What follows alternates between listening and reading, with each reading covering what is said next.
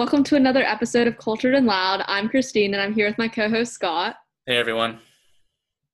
Given the events unfolding across our country following the murder of George Floyd, I've been educating myself a great deal on how Asian Americans often contribute to the harmful stereotypes that the Black community faces each and every day, and how we can become better allies. I've been overwhelmed with social media's response in both good and bad ways. I'm glad that social media has been proliferating information regarding protests, allyships, bail funds, but I've also been disheartened at the amount of performative activism I've seen. Let me be frank. I've definitely accidentally contributed to trends that perpetuate performative activism, even if I hadn't been directly doing so myself. I've been signing petitions, spreading awareness and resources, donating, and taking other steps to be an ally. But I also posted a Black tile, which contributed to the censorship occurring on Blackout Tuesday. Yeah, kind of in the same boat with you there, Christine. And just a little bit of honesty from me. I've been quiet. Whenever I get just seriously overwhelmed by things just happening around me and like all the responses to those things on social media, I tend to freeze up and just shut down completely. I probably don't have much to add to the many things that have already been expressed, but here we are anyways. I was reminded that we do have a platform, and it's our responsibility to voice the truth and to actively pursue change. This is worth stirring up the waters for, because to be silent and inactive is to perpetuate the very injustice that we're fighting against. Everyone has their unique way of cultivating change, whether it's having a presence on public media through many conversations, supporting Black businesses and artists, petitioning, donating, listening, lots of self-reflecting, protesting, etc. But choose your own path and keep your foot on the gas pedal, and don't be afraid. Even if you're late to the game, be not afraid. Do not tear each other down. Simply be there for each other and be kind to one another. As author Ashley Island writes, not many will see you learning, confessing, repenting, uprooting, retooling, forgiving, inviting, empowering, but we will see its fruit. Remember that change begins within each of us. Yeah, and to go off that sentiment, I know that a lot of people have expressed this idea of I need to be silent because I don't have the same platform as other people. But remember that it's not just about posting social media. You don't need to have 1,000 followers to spread education. It's also those uncomfortable conversations in your living room with people who may not they may not be directly racist, but they're not anti-racist yet. And we need to cultivate a culture that makes that more accessible and more common. We also have other platforms and injustices that we need to face for the Black community, beyond just police brutality, because we'd be dumb to think that police violence is the only issue where people of color are not treated equally. In the healthcare field, we see these massive disparities between the ways that Black Americans are treated within the system. Within the schooling system, we see remnants of inner city school districts not being nearly as resourced as suburban districts. And we also see remnants of redlining and other historic trends that we still have a lot of work to get to. And I think using our platforms in those unique spaces is a great way for us to begin taking those steps to be better allies to the Black community and to be less performative within our actions. Watching the protests and riots occur, it's unique to me how the Vietnamese American community hasn't been actively showing nearly as much solidarity as they should. You'd think that coming from a community that has experienced systemic oppression in other ways, via the immigration system or the commodification of our identities and various portrayals, that they'd be stepping up to talk about systemic injustice. However, the opposite is true. A 95 study from Oliver and Grant analyzed the empirical evidence on bi and multiracial political alliances, found that Asian Americans were most likely to form alliances with whites, Latinos, and Blacks, in that order. For more information on this, look at the article Interracial Politics, Asian Americans, and Other Issues of Communities of Color from political scientists Claire and Jean Kim and Taeku Lee. Throughout this podcast, we'll be referencing a ton of sources for you to become better allies for the people of color, as well as different ways to educate yourself. And on Cultured and Loud, we recently released a translated version of these resources in Vietnamese that you can check out at Cultured and Loud on Instagram and Facebook. But a big issue is because this community has also had to socialize to this model minority stereotype, and we've perpetuated that in more subtle ways of trying to be white passing or to act like white people, to escape oppression and the injustices feared following the United States treatment of them. And we almost wait for people to react like them, which is the wrong response. Yeah, I just want to take a step back a bit and touch touch a little bit on the subject of race from the Asian American perspective. Just some general trends that I've found, observed, and also some things that I've personally experienced in my life as well. And yeah, just I think that race is a very complicated concept for the Asian American people. And I remember talking to Christine about this whole thing. And I think that we've definitely experienced both the disadvantages and the privileges associated with race. So I just want to go through a little bit of that. So first, the disadvantages. We're often seen as, the Asian American people are often seen as foreigners who don't belong in this country, with a history of being excluded from immigration and citizenship. And if you go back to the World War II days, an entire population of people being removed from their communities and homes and forced into internment camps. And then when that was over, they're basically released back with absolutely nothing at all. And then some other struggles include we're often openly mocked, very common ways that I guess other people tend to, poke fun at us is either, the way we either look or the way we speak, etc. We're often overlooked in both social and professional settings, and we're definitely victims of xenophobia, even more now during like this COVID-19 pandemic that I won't go into that as much. Kind of going off of that, I feel like a lot of the conversations that I've had with people in like my community is that like if we acknowledge the racism happening to like the black community right now, that like somehow like unjustifies like our oppression, because like it's not as bad. Mm-hmm.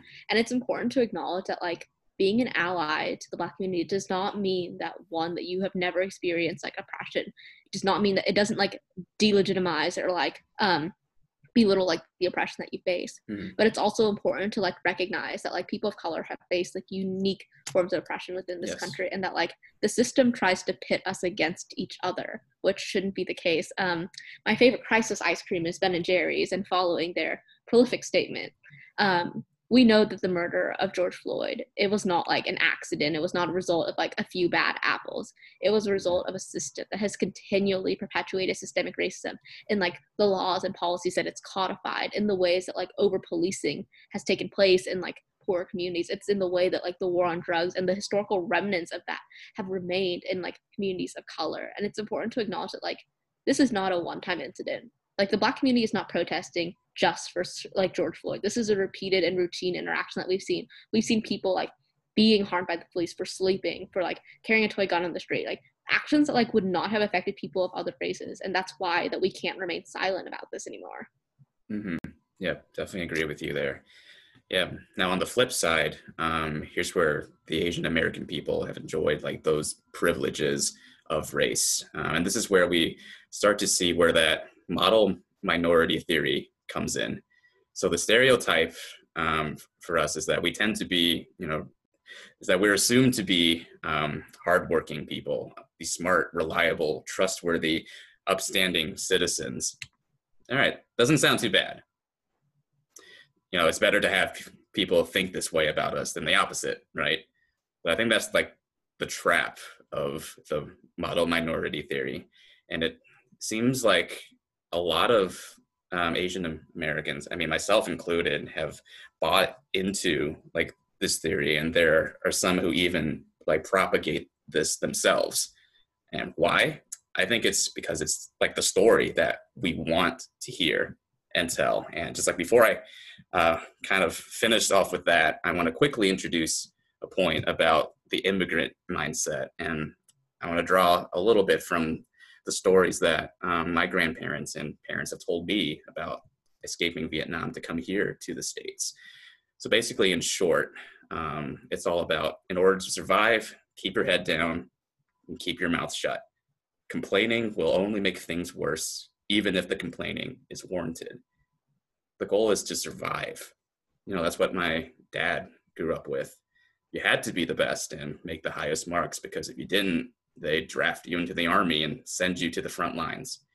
Either be the best, the top of your class, secure that promotion, or else bad things will follow. And thankfully, I can honestly say that my parents have spared me from growing up with that mentality, encouraging me to always try my best in my own way. And it's okay if I mess up at times. But it seems like that survivalist mentality has made its way to a lot of people in the Asian American community. And then you have the model minority theory that rears its ugly head. And, buying into that idea of the model minority is buying into a narrative that serves us and gives us that false illusion of comfort and self-worth when it looks like we're actually able to align ourselves with those in power, those whose approval and acceptance that we long for.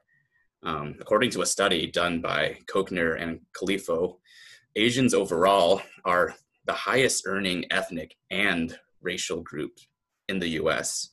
It was found that in 2016, the median annual income for an adult Asian American was about $51,000 compared to the median of $47,000 for white Americans and $31,000 for African Americans. But at the same time, Asian Americans also have the widest income gap, which we won't get into today. But overall, these, I think, are like the big benefits that the Asian people have reaped from the model minority theory. Yeah, and to kind of echo that statement, we have to acknowledge that we are benefactors of we're beneficiaries of like an unjust system. Like we've been like the oppression of like other people of color has benefited our community, and I think people have a hard time like accepting that fact because for some it like diminishes their sense of like achievement. It makes like it sound like I'm attacking their achievements and not like the system, and like that's not the case because I grew up in like a Vietnamese immigrant community, so like I know how deeply ingrained competitiveness is into like the spirit of like the culture because like you compare. I like in my community it's very often to be compared to like family members' kids and to like other people's kids and like as well as to like other people like in your class, and like there's this idea that like if you're winning you can't get like hurt, and unfortunately that like sentiment extends into these unjust systems that we've been beneficiaries of. We have to acknowledge this, like historically, like 400 years of oppression, like we are living on like stolen land from indigenous people. We are living off like systems that have benefited from like black bodies that were used in like slavery and the creation that created like many parts of like this country. And it's important to acknowledge like that we've contributed and perpetuated many of these unjust systems, whether like unknowingly or like unwillingly. Mm-hmm. Yeah, and I think with all these factors in mind, I think I can see a reason why, as Christine mentioned earlier, that the Asian American community seems to be silent when something like the civil unrest surrounding the murder of George Floyd happens. And this is where we have to start to realize that these factors aren't going to let us off the hook when it comes to being a voice against injustice. Again, to reiterate, to do nothing is to perpetuate the injustice that we're fighting against. And for this next part, we actually want to highlight some of the ways that the Vietnamese community has fed into the systemic racism and debunk those myths and cultural stereotypes that we've held as a people, and a lot of which comes from Christine and I's own personal experiences. Yeah, and to go off of that, like I know that a big like argument that I've been having with a lot of my friends and family in the community is that like why is me not like praying for the end of this like enough? Like why do I need to call these numbers to like talk to like why do I need to repost this information? Why do I need to like care? Like I'm, busy and like all those like excuses. But remembering that like when we are silent, we are contributing to the spread of this injustice. We're making it like okay. We are like washing over cycles of systemic oppression because like as a practicing Catholic, like I acknowledge the power of prayer. Like I think prayer is a very powerful tool to get closer to God, to pray for like injustices in our society and to get closer to ourselves. But sometimes we are the answer to our prayers. Sometimes like God is calling us to do more than just ask him for help. He's calling us to sign these petitions that literally take no like time at all. He's asking you to like send these drafted emails to these elected officials to call for like injustice like in the community. like, and call for like justice for these victims and for their families who are greatly grieving. He's calling us if to like donate if we're financially able to these organizations that help to build like this justice that we seek and like we promote like in the church all the time, which is why like I've always kind of had a problem with people like going to church and then being like very silent about the inaction happening in their community, whether that's like violence against people of color or like the internment camps at like the border. Like it's always really like bothered me deep inside. And I've been reading a little bit of like Catholic social teaching on like dignity of the respect of the human person, and it's important for us to acknowledge that like racism is a sin, and being complacent to racism is also like a sin. Just because like like if you don't speak out and if you don't like seek to like even mitigate it at like any sort of level, you are part of the problem and you are like contributing to that. And I'm reading this book on Catholic social theory right now, and one thing that really hit me, and like in regards to, like everything going on in our world, was like Christ isn't asking us to just like pray at the foot of his cross. He's asking how we can help others who are in the position of like the cross, like in that oppression and injustice and suffering. How do we help them get down from that cross? How do we help them like carry their cross instead of just like looking at it and being like, that really sucks, like that's a big cross. And as Catholics, I think that we're called to take further action. And moving on into like the whole like stereotypes and like the ways that like anti-Blackness has often like unfortunately rooted itself into our culture, and correcting these issues takes time. I grew up in the Vietnamese community of southern Oklahoma City, but I was fortunate enough to have the opportunity to transfer to Edmond, which is a small suburb of Oklahoma City, during elementary school and stay in the district. Living among a pretty large Viet family and spending my weekends in the Vietnamese Catholic community, I've heard a lot of stereotypes and misinformation that contribute to their complacency in the Black Lives Matter movement. When my aunt started driving all 10 of us to school in Edmond, she'd tell us to worry when we saw Black students coming out of the car. She'd just tell stories she'd heard while working at the Vietnamese supermarket. And there's like this weird stereotype in this community that like Black people are innately more dangerous. I've seen this like up and down the board, and a lot of people have a hard time coming to fact with it. Like a lot, like when I like call people out on it, they're like, "I'm literally not being racist, Christine." But we need to start to correct these assumptions in our community, and like not being not being racist isn't enough anymore. We need to actively work to be anti-racist and correct like these misperceptions and assumptions that we may have in part like contributed to in like our cultures. American sociologist Elijah Anderson explains that the stereotype of Black people being like innately more dangerous has culminated to a point where it affects people's very perceptions of African Americans. Many Americans feel apprehensive about encountering anonymous Black people in public places, and he writes that a strange Black man can be viewed as a criminal or crime-prone until he can prove that he's not, which is difficult to do in the split-second interaction that occurs in public places. We have to acknowledge the injustices of our criminal justice system perpetuates and the ways that inequality manifests within it.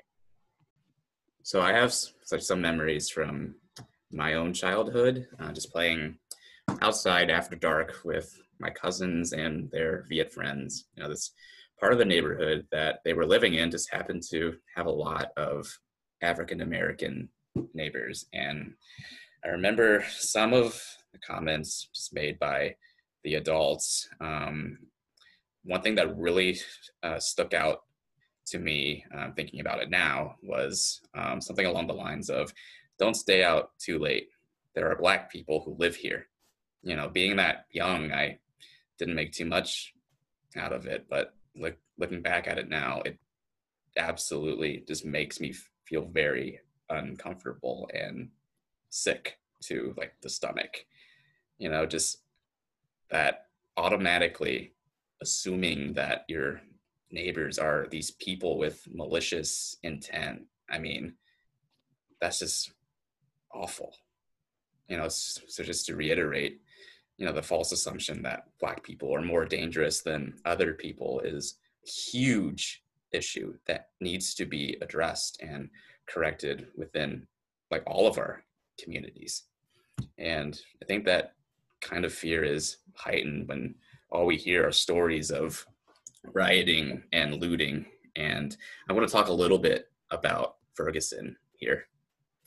So I've lived in Florissant, Missouri for much of my life. My family used to live in the Central West End, but about a year or so after I was born, we were in search of something more affordable for an immigrant family still making their way in the world. And so we came to Florissant. And from my house to Ferguson, it's about a 15-minute drive, all of which is considered to be part of North County St. Louis. And based on the racial and ethnic data from the 2014 American Community Survey, about 53% of the population in North County is Black or African American, 41% white, 1.6% Asian, and then everyone else. We moved between two different houses in our time here in Florissant, and my family had grown close to the people in the community here. And some of our closest family friends are indeed Black. And I remember now and then when we'd have relatives or other members of our Vietnamese community visit, they'd sometimes ask questions like, why did you move all the way up here? There's barely any Viet people, but a lot of Black people. I think my parents would just brush away those comments. I mean, what could you really say to that? You know, we were happy living here and we loved getting to know all of our neighbors who were mostly Black. And then you have this absolute tragedy like Ferguson happen, and the public outcry for justice is met with violent clashes between protesters and law enforcement, and you have this overwhelming amount of stories about rioting and looting. So how did that impact my family? Well, I can tell you that my relatives were definitely worried and they feared for us. And certainly there was a great deal of anxiety about us living so close to everything that's happening. And there were definitely a lot of conversations about it, you know, even checking in with our own Black neighbors that we know to see how they're doing. But at the same time, things got a little bit icky in terms of ideology. And this one point stands out to me. The Black people we know are good people. The rest out there who are burning and looting are the bad people. So this is extremely harmful thinking for a lot of reasons. But one of the big ones is that it's dehumanizing the person to be associated with an act, in this case, a violent act. And in a way, it's kind of like the halo effect of racism in play, where human beings are judging and labeling others based off of preconceived notions, biases, what they've heard, etc. And you've effectively separate yourself from another human being and you close yourself off to their plight, to their need. You know, if you end up burning any bridge there is to developing a relationship with that person. And this kind of thinking really needs to be deconstructed. You know, instead, I think we should strive towards more of what Father Greg Boyle writes in his book, Tattoos on the Heart. You know, this idea of there is no us and them. There is only us. Yeah, and going off of that, I remember correcting someone in my community the other day because like they'd put out this post that was pretty much like people don't care about George Floyd, they just want to loot and like riot things and like steal like these Louis Vuitton bags. And I remember like just like typing this giant paragraph because I was like upset, and I was like, the problem is two things. First, like the Black Lives Matter movement organizes these like very peaceful protests, but what happens is people that are not associated with the organizers, people come in and they like basically like hijack the movement and they start like throwing things into windows and they start destroying and looting small businesses. And then the people who the media portrays as doing that is the Black Lives Matter movement. It's important to acknowledge that like a lot of times the organizers, they can't control who comes to their protests. It's a public protest. They can't control how people act. They can only control how they act. So pitting an entire movement based on like these acts of violence that like these people can like who hijack the movement and aren't even like a part of it perpetuate is extremely harmful. But furthermore, we should really be asking ourselves the question, why are we focused on the destruction of private property instead of the destruction of Black lives? And I think that's always hit me like really hard because the media and like especially like in my conservative state of like Oklahoma, a lot of it portrays as like Black Americans being the ones perpetuating the crime when like the opposite is true. And like in many cases, and Black people are often victims of the criminal justice system in ways that are not covered by the media. According to Columbia economics professor Brendan O'Flaherty in his book, The Economics of Race in the United States, he writes that the big difference for Black is murder. Murder victimization rates are especially high for young men over the period from 2002 to 2011. The murder victimization rate for Black males peaked at age 23 at 100.3 per 100,000, whereas the peak for white males aged 20 was at 11.4. Blacks represent a quarter of young men in poverty and are disproportionately likely to be arrested. Black men are roughly 6 times as likely to be incarcerated as a white man on any given night. And among Black men without high school diplomas between 26 and 35 years old, about a third are incarcerated on any given days. These aren't statistics that you and I can remain complacent to. And it's important to help our communities understand that it's unjust systems like these that the criminal justice system manifested itself in poor communities of color. It's not the people who are dangerous, it's the systems. Vietnamese people and many other model minorities have fed into this mindset that we need to adapt to the systems and that we need to act white to deserve the recognition that we have. But the reality is we need to dismantle these systems of oppression, systems that would rather us compete against one another than to work with one another and to build each other up. I want to briefly mention the commonly stated point of all lives matter. First of all, yes, absolutely, all lives matter. But think of it this way. There's a priest named Father Rob Galea who provides this image. He says, imagine that you are at a funeral and the eulogy is being given and this loved one is telling everyone about how much the deceased was loved, how much they mattered, and how heartbreaking the loss was. And then all of a sudden, somebody walks up and takes the microphone away from them and says, but wait, all of these people matter too. How horrified and shocked would you be? It's kind of the same thing with all lives matter. Yes, all lives matter. But right now, you're missing the point. The point being is that it's our Black brothers and sisters who are hurting and are being hurt. And it's with their communities that we need to stand in solidarity with. And it's like in the Gospels as well. Jesus goes after the one, leaving the 99. He loves the 99 as much as he loves the one. And they all matter equally. But it's that one that's in danger. It's that one that needs somebody to stand with them. And it's also important to acknowledge that, like, how can all lives matter if Black lives don't matter? We need to stand in solidarity with the Black Lives Matter movement because, one, they're the population that's been continually exploited by, like, the American capitalist system as well as, like, the American criminal justice system. But also, two, like, they're the ones at the forefront of the violence right now. Like, violence affects them disproportionately compared to, like, other ethnic groups. Like, I'm not saying that, like, Viet people have never, like, faced oppression. They clearly have. I'm not saying that any other, like, people of color have never faced oppression, but, like, they also, many of them don't walk out on the street in fear for their lives each and every day.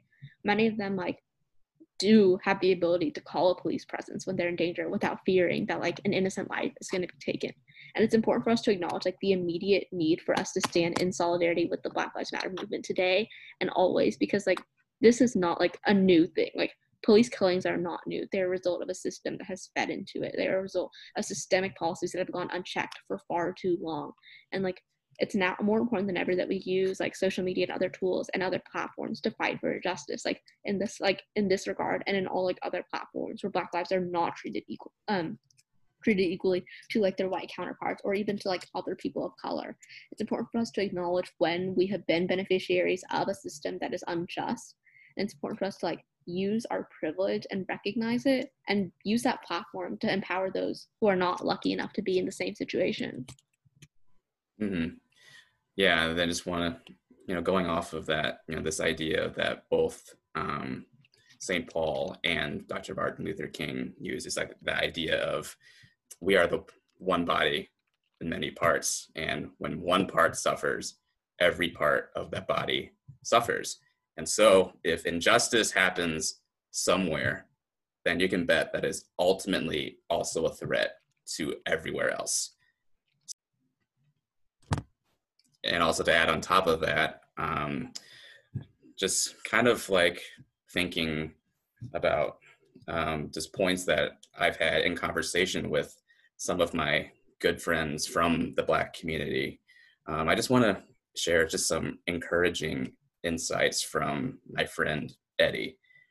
So basically, this is what he has to say. He says, "We are designed to interconnect, whether it's within ourselves or with others. When we are healthy within ourselves, things are not so foggy and opaque, and seeing the world clearly becomes much easier.